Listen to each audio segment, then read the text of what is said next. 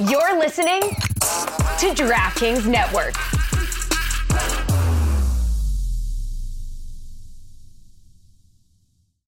What's up? It's Kaylee Cuoco. When it comes to travel, we all have a happy place. I just went to my happy place. I just went to Maui, and it was truly amazing. Priceline has always been about getting you to your happy place for a happy price with deals you really can't find anywhere else. Like up to 60% off select hotels in Costa Rica or 5-star hotels for 2-star prices in Cabo. Go to your happy place for a happy price. Go to your happy price, Priceline. You have to put like someone on the ice, either when Connor Bedard's not on or when he is on, to do something. So there you go. Like, why not? You know, you need players to fill out a roster. I feel bad like subjecting him to that like low level because I actually like him, but you know, it is what it is. You need a roster. That's for certain. Need a roster. Hey, everybody. Welcome back to Too Many Men. My name is Allison Lucan. And as always, I am joined by the multitasking. This woman was shopping. She was taking care of her health today, and she's wearing one of the best hats I've ever seen. Sarah Civian. Sarah, how are you today? It's been a rough day. Yeah, it's been a day. And I mean, not really about me, but just it's really tough in our industry. We'll get into it. We're going to crack open a claw and wear our mental stability hat. And we'll see what happens. And of course, we would be nothing without the insanely talented, again, multitasking today too, dog mom extraordinaire, Shayna Goldman. Shayna, say hi. Hi. How are you? I'm wonderful. I'm over. I'm ready for the off season. I'm ready to not think about hockey. I'm ready to not think. I'm ready to just, I think we just, every day, we all just need to be like outside, enjoying the summer, having nice drinks and doing nothing else. That's what I crave. Well, we will be talking about the fact that we may be without hockey sooner rather than later. We'll see. But before we dive into the actual action on the ice, and we'll also, I think we need a new segment where we just give a shout out to my producer, Scott Malone, because he read it to me from me reading it to him on the last episode. So, hey, Scott, how are you? Let's move into Sarah Civian's very favorite segment. Sarah, what time is it? Bit-O News. Bit-O News. All right. When we last talked with y'all, we were talking about the big trade that involved the Los Angeles Kings moving some pieces out to make some cap room available. And they immediately put that to use, signing defender Vladislav Gavrikov to a 2-year extension worth just shy of $6 million per year. You'll all remember he came to the Kings in a trade with Columbus at the deadline this season after the big blowup of the non-Boston trade when Boston decided to date the Capitals instead of the Blue Jackets. The Blue Jackets always just getting left behind. Shayna, people are surprised that the player is choosing to bet on himself, hoping for not only his longevity on the ice, but also a lot more money to be able to come his way in 2 years. Aside from what the player may or may not bring on the ice, do you like this decision by him in terms of what he negotiated? I like it for the Kings. I don't love it for him. I understand it. Like, the cap is barely growing and you can only make so much money if you sign a deal today without the cap growth. If I were Cole Caulfield's agent, I would be screaming at him, take the 2-year contract and maximize your worth. For someone like Gavrikov, I don't know how much this is going to work out for him because a player like him typically doesn't like age super well based on like the style of play he has. I think it's super risky and you don't know who's willing to give him that contract at age 29 or 30. That's going to be the 6 or 7 year contract. Like, we see how those big free agency deals don't work out. So while I respect betting on himself and I think he knows 2 years in LA is going to be a lot better than the last 2 years in Columbus, considering the team around him and the team style and everything, I still look at it and go, that's a very, very, very risky play. If he can crush it in the postseason, he'll get handed a contract regardless. We know that, but you're betting on that. And that's a little bit tougher. Well, Sarah, Shayna nailed Gavrikov. I watched him play the entirety of his career in North America before he changed teams. And I'm worried about his style of play holding up as well. He's good. I just never thought of him, to Shayna's point, as being someone who's going to be getting a big deal after this one, maybe. What do you think about this player? Are the Kings putting eggs in the wrong basket, or is this a good move for them on the ice? And to Shayna's point, are they saving themselves potentially with less term? Like Shayna said, it's good for the Kings. It's a little questionable for him, but I know his agent, Dan Milstein, is very aggressive, and he'll be like, oh, he can just play in the K if it doesn't work out. Like, it's just kind of how it goes with the Russian, Dan Milstein specifically, but Russian agents very much. So I don't know. I agree. I mean, I don't want to count anybody out for betting on themselves, but I do think this looks good for the Kings. And I think he fits in really well with this Kings team, especially with like, as they're trying to form an identity in his like good personality. So I think we'll see. All right. Well, there was another player who's going to stay where he is a little bit longer. And it was also announced that Andreas Athanasiou, a name that you have to practice saying, particularly if you have to say it on air, is extending 2 more years with Chicago, $4.25 million per year. Chicago, as we all well know now, is a team whose futures may be more quickly on the rise than they may have been perceived prior to the draft lottery.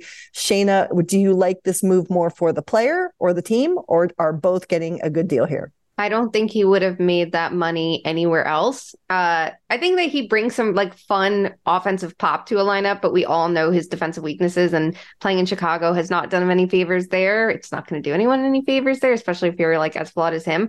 But it's money, right? Like sometimes you want that opportunity to just get paid and get a lot of minutes there versus anywhere else. And there's a chance of playing with Bedard. And for Chicago, the cap does not matter. They have to get to the cap floor, if anything. So getting money on the books is a good thing. Having a player who wants to be there is a good thing, and becomes a potential trade piece this or next year, depending on the rental situation and what teams want. So it makes sense. And you have to put like someone on the ice, either when Connor Bedard's not on or when he is on, to do something. So there you go. Like, why not? You need players to fill out a roster. I feel bad like subjecting him to that like low level because I actually like him, but it is what it is.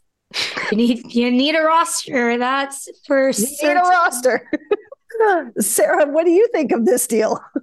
That's exactly it. I mean, Shayna always says it all, and she said it all once again, that I think you do need a roster. You need guys. You need a team. And I think you're just going to see a lot of deals in that vein with Chicago because they literally don't have a roster right now. But they're building it. They're trying. They need someone to put on the ice. That's our glowing review. All right. Going behind the bench now, we've been talking about this coaching carousel that has been happening, and we have another little bit of a breath of fresh. We saw the Caps bring in a fresher face with their hire, and now today, as we are recording on Monday, the Calgary Flames have named Ryan Huska their head coach. He's coming up from the A. He has been spoken very highly of. And again, this is an individual, I'm not super familiar with him and his work, but it sounds like, again, it will be about being able to relate to younger players. We know that the last head coach in Calgary wasn't exactly a shining star in that department. Sarah, what do you think of this signing? The Calgary fan base seems to be pretty optimistic about it. Signing of the head coach? Yes. Oh, sorry. I was like, wait, are we? Yeah. I don't fucking know. Like, honestly, like, I don't know. I think, what do we even say about head coaches, assistant coaches getting promoted to head coach at this point? Like, we'll see what he does in the system. We'll see how he differentiates from the system. What do we know about him that is different than what we know about all the other assistant coaches? You're making a good point. You have a good point. Okay, the only thing that I can think of note for him, there are 2 things. One, he coached in the AHL there, so there's players like Andrew Mangiapane who seem to play well under him there, and he's coming off a bad year. And I think young players are so important when they have those big contracts to guys like Weegar and Huberdeau on the books. Like, they need young players to thrive, and Mangiapane, I think, is a key one. The other thing the one thing I really like about him that we know at the NHL level is his penalty kill. Like, the Flames have had a power kill for years, and he has been responsible for that. So, I think they have a really good defensive structure and a good penalty kill. So I don't know how much he's going to be handling the X's and O's moving forward, but if that's his system that he's going to have in place and he just brings in another coach to execute it, I'm interested, but you still have the offensive side. But it's funny though, because they did go internal for the GM and for the assistant coach. Here's people who've been with the Flames for a million years, but he does feel like a fresh voice that just needs the opportunity to show it. So I'd like to see what he does on his own, because I really did think, especially if Tree Living wasn't gone, they were going to go Galan or someone like that. Huh. You've never dropped that one on us before. Yeah. That's purely speculation. Like Tree Living's tendencies. He went Bill Peters. He went Daryl Sutter. He was not going to go new and innovative for his coach. That's not his vibe. Say his first name again. Who? Daryl Sutter? Daryl. There it is. Good job. That's not in your accent. Yeah. I don't listen. I'm done today. I've had enough. I can't even say Leon Draisaitl's name correctly. Don't expect to say someone I don't even fucking like's name, right? Daryl Sutter. He hired Daryl Sutter. I expected him to go the Gallant Laviolette route for sure. Recycled coach. I could have seen them going for Quenneville or something like that. I figured the Flames were the team that contacted Quenneville. We don't even know. Well, you've set us up perfectly for our other bit of news in terms of the coaching changes. And this one is not confirmed, but it looks like that the New York Rangers may actually be coming to a place where they are going to, in fact, have a head coach after all, instead of just not hiring anybody. Elliot Friedman has reported that there is word Monday afternoon that the Rangers and Peter Laviolette are gaining momentum. These are Friedman's words. Nothing is done until it's done, but barring a swerve, looking like Laviolette is the next Rangers head coach. Sarah, you saw this first in our group. Do you like this hire, even if it is a recirculated person? It's the best thing it feels like they could have done, and that's not saying much. I think with everybody else in their pool, especially Quenneville, Laviolette is a safe choice that no one's going to say, oh my God, I hate this, but it's not particularly exciting. I feel like if you told me Laviolette coached the Rangers 3 times before, I would believe you. So here we are again. 5 metropolitan teams. Yeah, literally, this is the thing. Coaches being recycled, but honestly, Torts in Philadelphia too, although there was some time separated there, but you're really just letting this guy coach every single team in the division. It's insane. Yeah. And they're fine with that. It's so weird. But it literally is like Sarah said, the best of the available options for the qualified experience coach that they were going for, when they set themselves within those bounds. And then I guess dominoes didn't fall that they were hoping, whether it's Keefe, whether it's Sullivan, they were like, it's Hines or Laviolette. Laviolette's a better option because I think it'll be better creating their forecheck, which is non-existent, but he rolls his lines too evenly. And there's a lot of flaws that you can see everywhere. And you got to see it up close and personal with the Capitals. And you're like, we'll take that. So I just want to see I think when you recycle a head coach, unless you're Torts, right? With Brad Shaw, who I think we think super highly of, that's an assistant. I understand bringing team to team. Even Mike Sullivan with Torts, I understood it. But I think with coaches that fling out as often as Laviolette, you have to be you cannot bring the same assistants. It's not happening. Galan had Mike Kelly, not happening. We need a fresh voice, someone different. Change it up, please, or you can't sit here. You can't sit here. You can't sit with us. Well, we will see if that move becomes official, and we'll just let you know that next episode, even though you probably will have read 8,000 tweets about it by that time anyway. But now, unfortunately, we have another segment that is making its return. It is time for the shit list. And in full disclosure, as most of you probably know, all 3 of us have worked for The Athletic. Shayna still does, obviously. And today it was announced that they are making a round of layoffs, specifically in their NHL and baseball spaces and smaller markets. Although I did see that the Cavs writer was let go, and also that the Bengals let their writer go. We are not here to bash the company for their decisions. Other companies are making these kinds of decisions as well. But we are here just to talk about kind of the state of the jobs that we all do in the industry that we're all in. And we send so much love and support to some really, really talented journalists who are now having to find another job. Sarah, I know you've been, really kind of processing this today. Where is there to start with this? Yeah, you just think about where journalism is going and why this happened and why it keeps happening. I mean, Bleacher Report, my company, has had layoffs. A lot of other companies around the specifically the NHL, but in a lot of other sports are having layoffs or restructuring too. Like SB Nation has gutted a lot of their sites. And you just wonder why, because it seems like, especially when you think about the New York Times and the amount of money the CEOs and people in charge in the company are making, it's public record. You wonder, why do they need to lay off 4% of their reporters or editorial staff today? What was the reason? Are they taking pay cuts? And were they wrong about certain business models? Come clean with that. I don't know. I've been on all sides of everything. I think The Athletic was the best place I've ever worked and was a dream. But when a dream feels maybe too good to be true, maybe you start looking like, okay, we are running out of money because we had so much money and spent it and it was great. But then what is the plan to grow it back? And I mean, I think it just sucks because everybody is doing absolutely everything they can. It's the best of the best with the journalism staff and the editorial, but there's only so much good people and great talent in the industry can do. And you just see that with the way and the nature of the layoffs in every publication right now. It's like, it doesn't matter if somebody is at the top of their game. It's just kind of like, okay, they're letting go of, if you're in a small market or if you're on a specific like business vertical or something like that. And it's just like, they took these big swings with these ambitious verticals, and then somebody who buys in on that and decides to be part of that big swing gets fucked over. And that's just the name of the game in this industry right now. And it just sucks.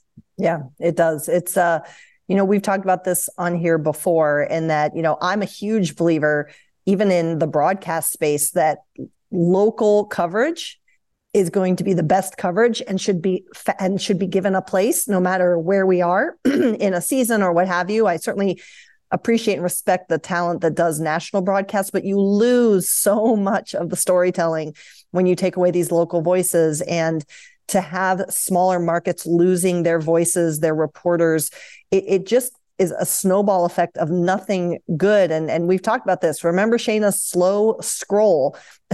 Don't just say you love someone's work, read it, pay for it. Don't share a login.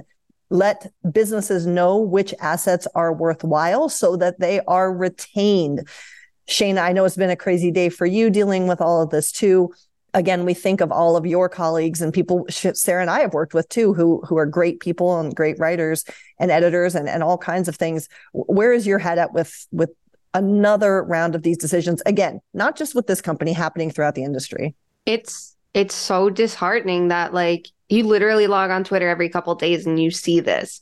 Obviously, it hits like more home for me today, but it's all the time. And we're people who have been on all sides of it. We've been the freelancers who have gotten fucked over. We've been the people who randomly get laid off without being told personally. We've been the people who make it through the cuts, and you feel like fucking shit for it because you feel terrible that someone else doesn't. Like, you don't get through a day like this and be like, yes, I'm safe. You're like, this fucking sucks. This industry fucking sucks.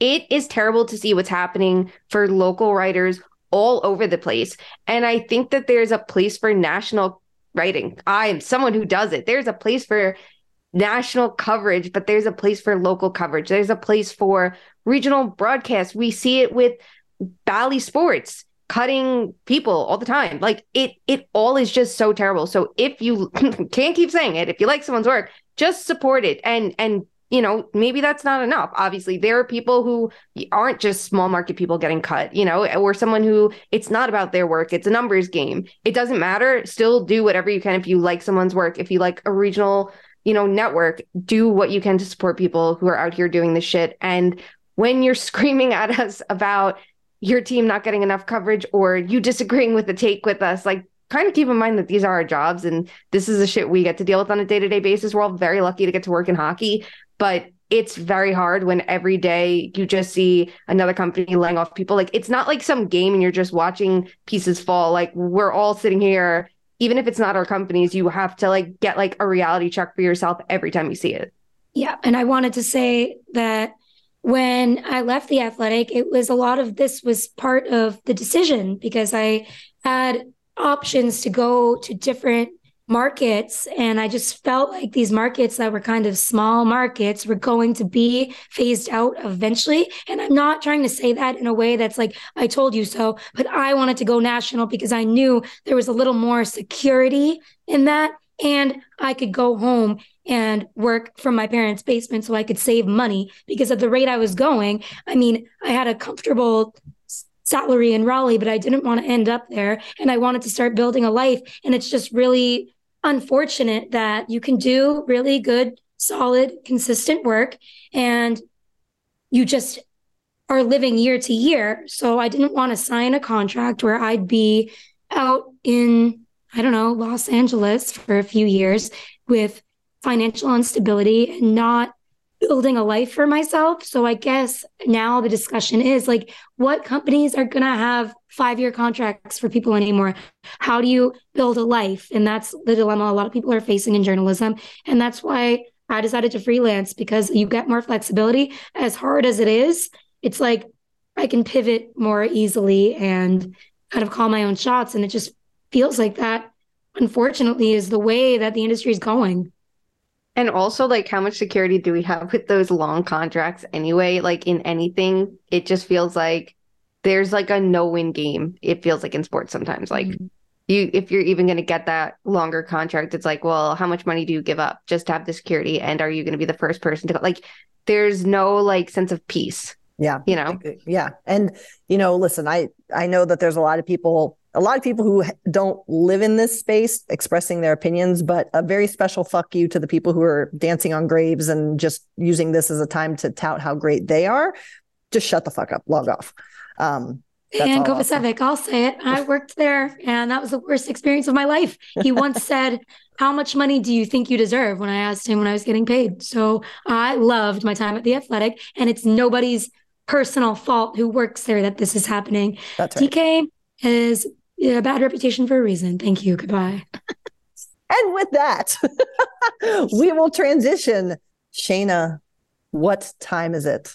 To brighten up everyone's day after that segment. It's the segment we all crave. It's how does this affect the Leafs?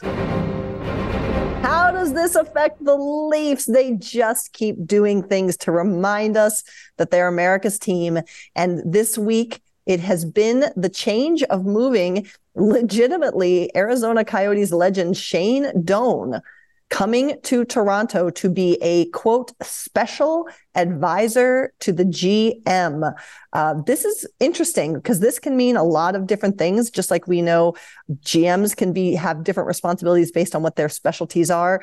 But, this makes me think, too, of Rick Nash, who did something similar coming to Columbus as well. And Shane Doan has been out of the game and working in hockey longer. But Sarah, this move, Shane Doan, big hockey guy coming over to the biggest market. What do you think?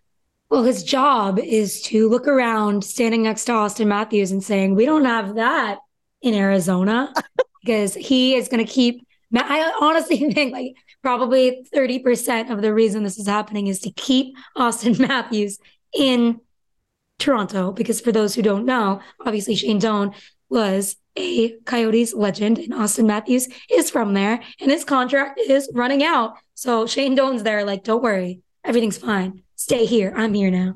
I'm your childhood idol. Shayna, you've done a lot on front offices.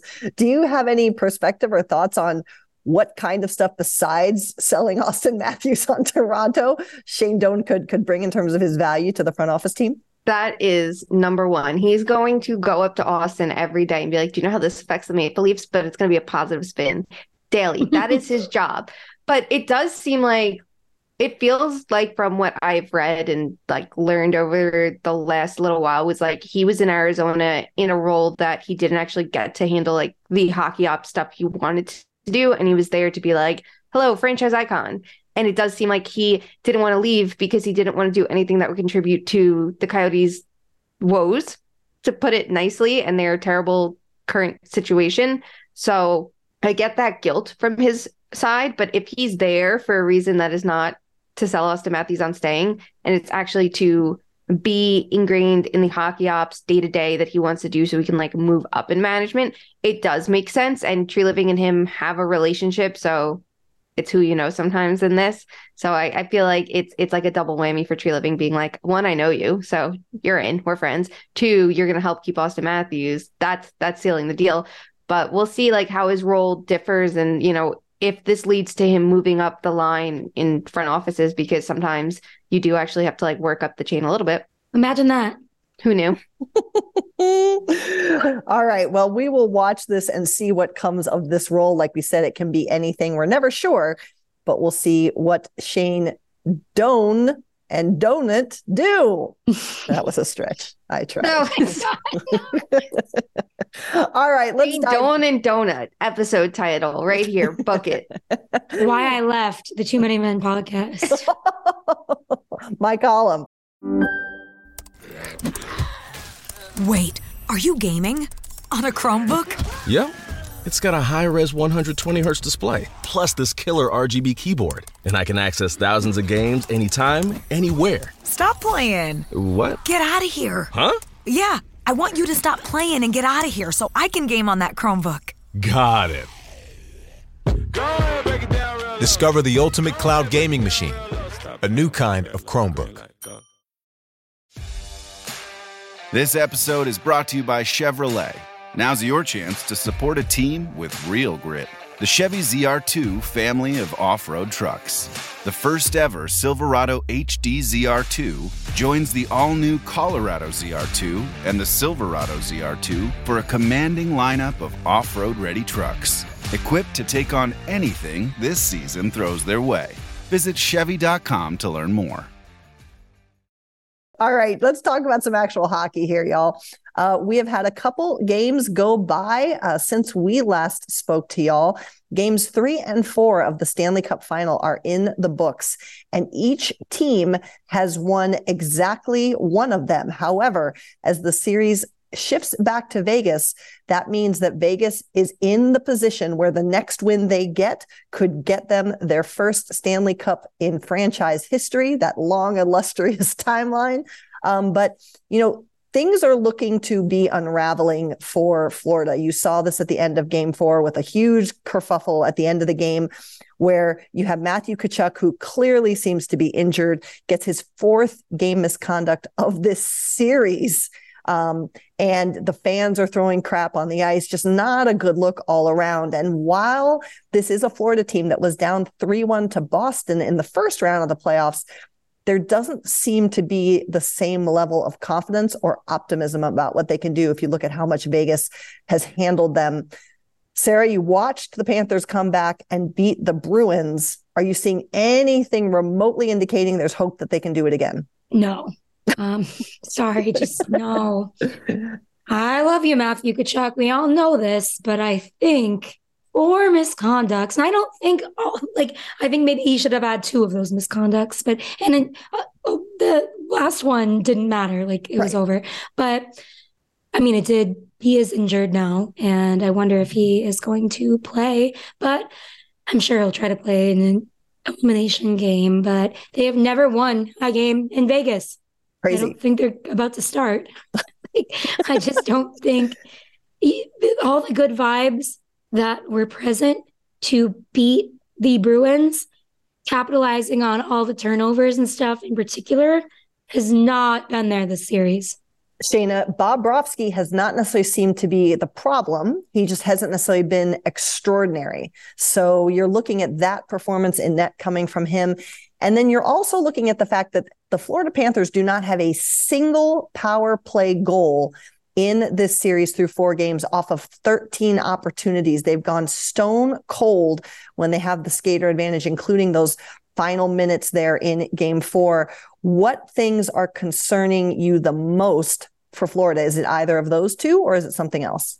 I think it's more the offense as a whole, because I think Bobrovsky, like we saw, Vegas took away his eyes. They were beating him. Then they were just beating him a little bit more last game with a little bit more variety to their shots. But if Florida had the goal support, it wouldn't matter. And we look at 5-on-5, they're not getting to the quality areas of the ice. It looks like Barkov is dealing with an injury. He missed time last game. He had 3 shifts in one period, if I remember right. We know Kachuk is dealing with an injury. That's going to hurt their chances. The bottom of their lineup, I don't trust as much to come up with scoring, that fourth line versus Vegas's, or at least I trust Vegas's fourth line to control play in their minutes more than Florida's. So that hurts them at 5-on-5, and then the power play not clicking. They got through Boston's penalty kill, one of the best in the league. They got through Toronto's, one of the best in the league. They made tweaks and changes as the playoffs went by to go to 4 forwards. They adjusted who was on that 4 forward unit from Carter Verhaeghe to Sam Bennett. They made adjustments, and it feels like the Canes absolutely broke that power play. There's nothing happening on it against Vegas, and Vegas's penalty kill was struggling going into the series. So it just feels like they don't have an answer to anything offensively. Like if you start scoring, it's more important to score at 5-on-5, but you need to be able to come up with quality chances of your own, and then not only create the scoring chances in the middle of the ice in the quality areas, which are super important, but finish them, which is a season-long problem for them. So it's like, it almost feels like they're out of gas, which is a little odd because it's not like all their series have been as much of a grind since round 1. You would think the way they got through Toronto and got through the Canes, even though those games are a little bit tighter, that they'd be like ready for this moment, but it just feels like they don't have anything left offensively in them. Sarah, Barkov finally gets back on the score sheet. The last time he had scored a goal was in game 2 versus Carolina. And it seems like that's a player that you really would hope would be going a lot more right now. Are you concerned about him? I was unaware of the supposed injury. We saw the shift time change, but and we don't know what's wrong with Matthew Tkachuk. Which one of those 2 players concerns you more in terms of the state of where their ability to contribute seems to be right now? I mean, there's so much discourse about Barkov being the most underrated player in the world. I'm like, is he? Because I really have been waiting for him. Matthew Tkachuk completely stole the show from him. Not that it's a competition. Obviously, they want each other to succeed, but he's been pretty invisible throughout the playoffs. And it has me thinking if we just say that he's underrated because he plays in a small market. But at the same time, I mean, obviously his 2-way game is insane. And players that play against him will attest to the fact that it's not just about him scoring goals, but in the playoffs, it is, as the Panthers know more than anyone with all these clutch goals, it is about scoring goals. And he hasn't really come up big for them at all. So, I mean, how awesome would it be if he really started cooking last game and this game he comes in and keeps them alive? Dana, on the Vegas side, we're seeing our little jam just continue to find magical things to do. Who has impressed you on the Vegas side, particularly in these last 2 games? You can't not talk about March. So the storyline of it all, it's too good. The way that Florida, when Dale Talon came back, gave away Marchessault and Smith in 2 moves, completely out of spite because he just wanted to dismantle everything that happened while he was not general manager, or even when he was GM, but not making moves because ownership was going to other voices instead of his. All of that is just wonderful. We love that. The Jack Eichel storyline, but is also great. But I think the other players stealing the show besides Marchessault, because he hasn't been stealing the show, he just is the show, right? Him and Eichel, they like that, and Barbashev, they're the show. It's Chandler Stevenson that's really stood out to me a lot because we talk about the 2 shutdown options, right? You go, it's Karlsson, it's Stone, or you go, let's talk about the 2 original misfits, and you go, it's Smith, it's Karlsson, and it's Marchessault. But you kind of leave out Stevenson when he's this perfect reclamation project that they found from Washington. They maximized his game. They knew he'd work in their system, and they took a low risk bet on him. They paired him up with Mark Stone, and the 2 of them have the speed and skill that just play off each other so well. And now he's coming up with these huge goals. Everything about that, it just clicks. Well, Karlsson's being great as a shutdown player, and Marchessault has been the engine. I just feel like Stevenson has been such an important piece. And because they split up the forward lines into those pairs, they legitimately have 3 dangerous lines, plus a good 4th line to just give them energy. I feel like Stevenson's such a good counterattacker. So you literally have that threat on 3 lines against Florida, which I don't think that they're used to at this point. And was it last year or this year when he was hurt and when he was out of the lineup, you saw Vegas, he's one of those players. I think it was last year. Yeah, I think it was too, because, but you see that when you see a team start to crumble in very specific ways when one player is gone, and they had other injuries too, of course, but that I've always liked him, and that impact was huge. The last thing I want to ask you guys about though too is we saw the kerfuffle there at the end of the game. Adin Hill is throwing punches. It's kind of crazy. We already talked about Florida's inability to get a power play goal on 13 opportunities. But Vegas has had 18 power play opportunities. And while they didn't score last game on any of those, there was only one that they officially got last game. They've had 6 power play goals. And many people are talking about how Florida has been the most penalized team in terms of minutes in this postseason.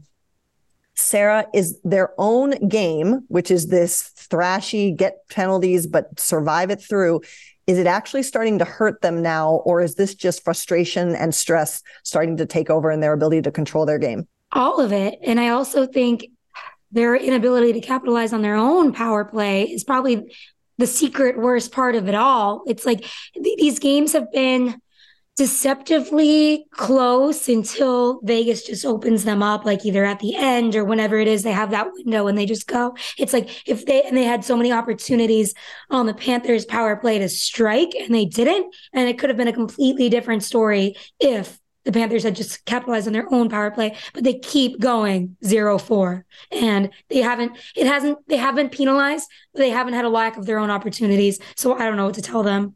Dana, we know that that series are fun because they do start to create heated feelings and little rivalries and battles. Is there anything more we need to make of that big kerfuffle at the end of the game? 4? No, I feel like it's just like natural at this point, and I can see why like Tkachuk is like, he does like, it's the Rat King shit that he's doing right now, and it's like he didn't want to get fully involved because I'm sure his body is like half broken right now. So he was like, let me just use my stick. I know, I felt so bad. He was like, I can't actually fight you. Stop grabbing me. So, but he didn't stop being an asshole, which is something I love and respect about him. But because I like that he just like pedal to the metal, it doesn't matter. But it just feels like it's like frustrations boiling over from both sides, and a lot of it is the Panthers getting frustrated at themselves. And I think everything we've seen this series is kind of like showing that with the Tkachuk misconduct, with the amount that they're hitting in games. When even Paul Maurice is like, you don't need to hit this much in just counts. It's just be effective with your hitting. And I just think everything was like boiling over, but it's going to be interesting to see how Vegas manages that, because like they were in a similar position last series against Dallas. They were up in the series and they did kind of slide back a little bit. So Dallas had that opportunity until Jamie Benn came back and ruined everything for Dallas, which is another story. But like but then they knew, like, do not let this go to 7 because, you know, we don't need to be on the edge for no reason. So let's see how they respond to that. Do they let that kind of boil into their game, into game 5 tomorrow? Like, who's to say? If they do, I think that they're going to be in trouble. If they can keep it in check, though, and kind of keep their foot on the gas the way they did against Dallas, and they don't allow any opening in this series, I think that, you know, that restraint is going to be so important. And I think that's going to frustrate Florida more if they have that restraint. Going to be interesting to watch. The series, as I said, is going to shift back to Vegas for Game 5. The Stanley Cup, as the people like to say, will be in the building. So we'll see if it gets handed out and if we're discussing a champion. 1,000 tweets saying it, as if we don't know the process at this point. I know. All right. But we're all excited. We all like shiny things. Anything else we're concerned about in this series for either team? We don't know what's wrong with Tkachuk, correct? We don't. Right. Anything else? I'm concerned about what happens after they win the cup. Now, I don't know. Like, I'm not ready for it to be over. I know. I wanted it to go to 7. Yeah. It goes, I hate it too, because like there's so much hockey and everyone's so exhausted. And then like you're sitting here, I'm like, what are we supposed to do tonight? Like there's no hockey. Mm-hmm. It's just. And then when you have to watch it too, like for game 1, I'm literally like, I felt so mentally checked out, which you guys both know that's not me. And I'm sitting there like, getting myself like, okay, focus on this, I'm like touching my phone in the first couple minutes. It was good that the play was good in game 1 to like snap back into gear, but I'm like, it's too spaced out for me. I'm just like, I'm struggling. I feel like and I'm sitting on my ass watching a game at home. So I was watching the recaps again, and I was like, oh yeah, I remember this. And then I was like, wait a minute, what's happening? It's in overtime. And I literally got game 3 confused with game 4 because everything has been so spread out. So spaced. It has. I thought the game was tonight. Now I'm like, well, what am I supposed to do? I guess right.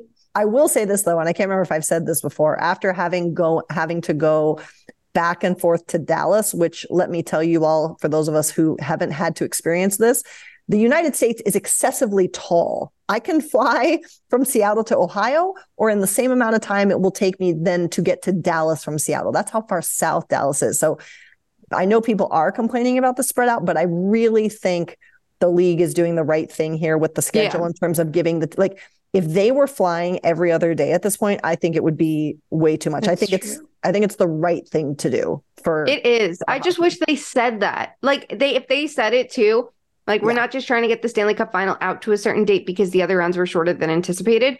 And they were just like, listen, Vegas to Florida is fucking far, because it is. And we all forget, it's like, you think of other far Stanley Cup, Boston, Vancouver, New York, like there have been other ones. And like, I'm sure we all had reasonable minds that we were like, yes, the travel, but just say it. Like, please just tell us, like, remind, we're all idiots. We're all just idiots. Just remind us. Because again, like seriously, even though, Vegas is not obviously as far north as Seattle, like that's still a lot of north-south travel in addition to east-west travel. So that's a lot, like it takes 5 hours to fly to Dallas from Seattle. Like that's insane. I don't know how long this flight is. I'm gonna Google it. Yes, I was just gonna say someone needs to Google it. What can we talk about while Shayna Googles how long the flight is? Oh, I'm not on it. Okay, Vegas to Miami is 4 hours and 55 minutes. Okay. I expected it to be longer.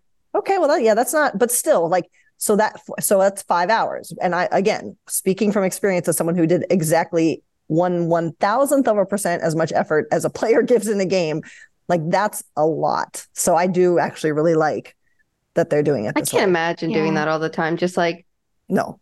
Being on, my best friend's a flight attendant, and I literally am like, how do you do this? Like, I would hate that. Well, but they're working, right? So it's different. They're not traveling. No, she hates it too. It's okay. She hates it. She hates the people. She hates everything. All right. Well, we'll see what Game 5 brings. And then when it comes time that we award the Stanley Cup, don't forget that we'll be awarding the Too Many Men Cup based on our predictions of how everything went down. There was one last bit of hockey talk that we wanted to bring up before we leave you all today. And we had talked about the big trade with Columbus, but Severson had that sign and trade to Columbus, 8 years, 6.25. It's the second sign and trade in NHL history, which is actually kind of shocking to me. I feel like there would have been more, but the only other player to have had one is Too Many Men listener and fan, Matthew Tkachuk, who did it last year, going from Calgary to the aforementioned Florida Panthers. So we're seeing 2 in 2 years. And as a group of people who like to observe trends and talk about why they're good or bad, or if they should become actual trends, Shayna, do we like this move? Not the sign and trade, like the actual move we're talking? The strategy, like the actual strategy of employing the sign and trade more. I like it to a point because it does make sense. Like if you're the Blue Jackets and you're looking at Severson and he has the chance of going to the open market, you might think he's a right-handed defenseman who could play on a top pair. Someone's going to offer him more money. That if you can kind of jump at the opportunity to talk to him early, I get that. But sometimes we see it like teams trade for the player's rights and they still sign him to a massive contract. And you're like, what benefit did you get from it? Like the Kevin Hayes deal. I remember that was one that was like, what benefit did you get? There was trade protection, there was money, there was term. None of it makes sense. Here, it's all in one picture that it's like, here's what you're getting him for. You're getting the term. And I think in this case, I don't like the term, but the money makes sense. You're like, okay, I see why they did this early. It all makes sense why they went about it this way. And it just is something that once it picks up and it works with, which it did with Tkachuk, everyone's going to pick up on this too and try it. Why not? Like if you have the opportunity to talk to the player, it hurts the player that they don't get the option to try to boost their value among everyone. But if you want the term and that's important to you, those 8 years, like why not try for it? Sarah, do you want to see more signs and trades in the league? I mean, I'm loving the creativity from all ends and all the new ways, like especially, I think sign and trades are cool and dandy or whatever. I don't think it usually helps the team signing and then trading, but I do think I'm liking watching like a third team intervene for some salary retention. I want more of that. Excellent. All right. Well, we'll see what other trends start to come along because, again, as the hockey on the ice for the NHL actually quiets, we start to see more and more off the ice action. And that's the kind of stuff we are here for. All right, my friends, it is time to end this episode with our very favorite game, and that is Fuck, Marry, Kill. And in honor of the opportunity for Vegas to potentially win their first, well, it's not the first Stanley Cup won on Vegas's home ice since Washington won there when they had their cup. But this would be the first opportunity for Vegas to win a cup and to do it on home ice. So with that in mind, Sarah, here are your fuck, marry, kill options. And one of them is going to be obvious. Are you ready? Yes. Win the cup at home, win the cup on the road, or lose in the Stanley Cup final. Yeah, I'm going to kill losing in the Stanley Cup final. I mean, it does losing at home would also suck, but obviously losing in the Stanley Cup final is going to be the worst option. I'm going to marry winning at home, because obviously, I don't know what do you want me to say? I'm going to fuck winning on the road, because that's fun. But you know what? I'm going to switch that, because I know it would be fun for me as a villain and a heel to win on the road, so I can do the whole Brad Marchand, like lifting the cup thing. So I'm going to do that. Dana, your turn. And again, this time it's a win-win. It might be because you're in Vegas, which seems to be a really good place to win a Stanley Cup. What's your choice for the fuck, marry, kill? The Caps did seem to have like a shit ton of fun. They had a shit ton of fun. Yes. But then again, they had so much fun at home too. I'm going to kill losing in the Stanley Cup final, because that probably feels like total dog shit, even though you have an opportunity at next year. It's not very easy to get back to it each year unless you're Tampa Bay. I will fuck losing. I will fuck winning on the road, because that's the thing. It's the fun part of it is being the heel, right? Like, fuck your fans, like get out, taking the momentum. I really do like teams winning on the road. I think it adds something different to it, and it makes us like think differently, because everyone always wants to just like hand a trophy to the home team, like, oh, they have home ice, they'll be fine, they'll win everything. Mm-hmm. But I'm going to marry winning at home, because I hate when the cup is awarded and the building is like empty. I get it, your team lost and you're crushed, but just like stand there for 4 seconds. And I hate seeing it get like so empty so quick. I love the vibe of everybody in the building having the best time, cheering them on. Like, you just went through all that 82 game season, which is too long, plus 16 plus games to get to the Stanley Cup final, like to win the Stanley Cup. I mean, like, you should have people ready to cheer you on. So for that reason, I will marry that. All right. I am going to marry losing in the Stanley Cup final to be different. I'm going to marry killing. No, Shayna, that's not what I was going to say. I was going to say something nice. Do you know what I was going to say? You're agreeing with me. Yes. But now you're changing it because I ruined it. No, I'm not. I am going to kill losing, obviously. And while I do, here's the thing about when you win on the road, the coolness of that is because the arena is so quiet, you can often hear more of what's happening on the ice. And I think sometimes that's really cool, just to, see the interactions, because most times players and dear loved ones are there to celebrate with the players. So I think you get to feel like you're more in the experience if you're watching. But I will marry winning at home, because I think for any fan base, I don't care how long a team has been around or hasn't been around, I think that's got to be the coolest thing ever. And you can still have a parade and you can still do all the things, but I think it would be coolest to win at home in front of your fans and then just have the city go crazy. And again, I mean, can you imagine? Vegas will implode. Like, Vegas will lose its mind. That would be so fun. I hope so too. Like, I know so many people are like criticizing the markets of where the final were. Like, I hope that Vegas puts on, first of all, I want to see them partying, because when the Capitals did that, it started a trend. Yes. Who among us didn't love that? That was a blast. But also, like, I am so tired of people like shit talking this because it's Florida Vegas, when I think both of the buildings have been buzzing and like having a great time and showing us this cool Stanley Cup final environment. And because we're not assholes, but assholes are too fucking stubborn to enjoy it. Absolutely. I agree. This is the whole point, is that everyone's supposed to be able to enjoy this game. It's not just for like 6 cities and that's it. So it's for Toronto and only Toronto. Stop with the gatekeeping. Except they'll never get to know what this is like. Sorry. Wow. There it is. All right. It's not suits and ties like flooding Toronto Maple Leaf Gardens. All right, my friends. Well, that'll do it for us this episode. We'll be back with you later this week to potentially be discussing the next newest champion in the National Hockey League. But until then, you can interact with us on social media. We are at 2_much_man on both Instagram and Twitter. If you are going to a game, if you are watching a game, we want to see your vibe checks. We got a couple from last game. That's really, really cool. So send us a video, send us a picture. Let us know how you're handling the stress of these moments. And if you send us a clip of you in Too Many Men gear, your name will be entered in a drawing for a prize. And if you don't have Too Many Men merch, guess what, my friends? You can go to toomanymenmerch.com and buy anything your little heart desires. And in this month where we celebrate the LGBTQ community, we want to remind you that we do have pieces of merch that celebrate our queer and LGBTQ brothers, sisters, and others. And we support them and love them. And in honor of them, as we say every episode, please make sure to do something, no matter how big or small, to make sure hockey truly is for everyone. We will talk to you soon. Love you. Bye.